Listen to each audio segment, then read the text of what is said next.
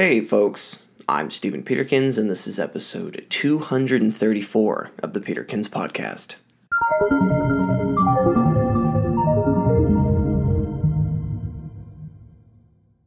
Today, we're going to talk about the power of delusion. Personally, I believe delusion is required if we want to change the world.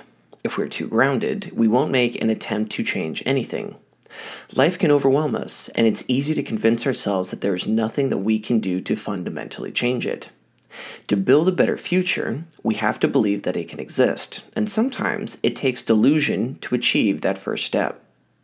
However, if we're not careful, delusion can completely overtake our perception of reality and come with some dire costs. There are two types of delusion that impact us. One are external delusions, and then there are internal delusions about how we perceive ourselves. I think the delusions that we have about ourselves are useful. We often underestimate what we're truly capable of. External delusions about the world, however, can lead to creating more problems. It's important to see the world clearly, and then imagine a better world that we delusionally perceive ourselves as capable of changing. Because delusions are so powerful, we have to be extremely careful about how we utilize them and to what end. I can think of two examples, one where a delusion was used positively and a second negatively. Another name for delusions are reality distortion fields. Reality distortion fields are a common description of the sort of delusions that can help us achieve great things.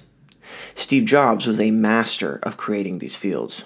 With his mix of charm, charisma, and a little bit of hyperbole, he was able to distort his coworkers' sense of scale of difficulty and make them believe that the impossible task he was asking them to do was actually possible. And ultimately, he was successful, achieving things in computing people never thought to be possible. Being able to use delusion to our advantage allows us to manifest in ourselves and others a greater power, and to remove the shackles limiting what we think we're capable of. Generally, this reality distortion field was utilized rather benignly by Steve Jobs. In comparison, the effects of a reality distortion field can be used for political means to take over an entire country. While not entirely successful, the cult of personality around Donald Trump has meant that ordinary Americans are now prepared to do things that they never thought possible, such as storming the Capitol building, or worse, kill elected officials that they perceive as pedophiles and traitors to America. The worldview that they have bought into has removed the shackles of decency, and now it makes them dangerous and capable of things that they never thought they would be capable of.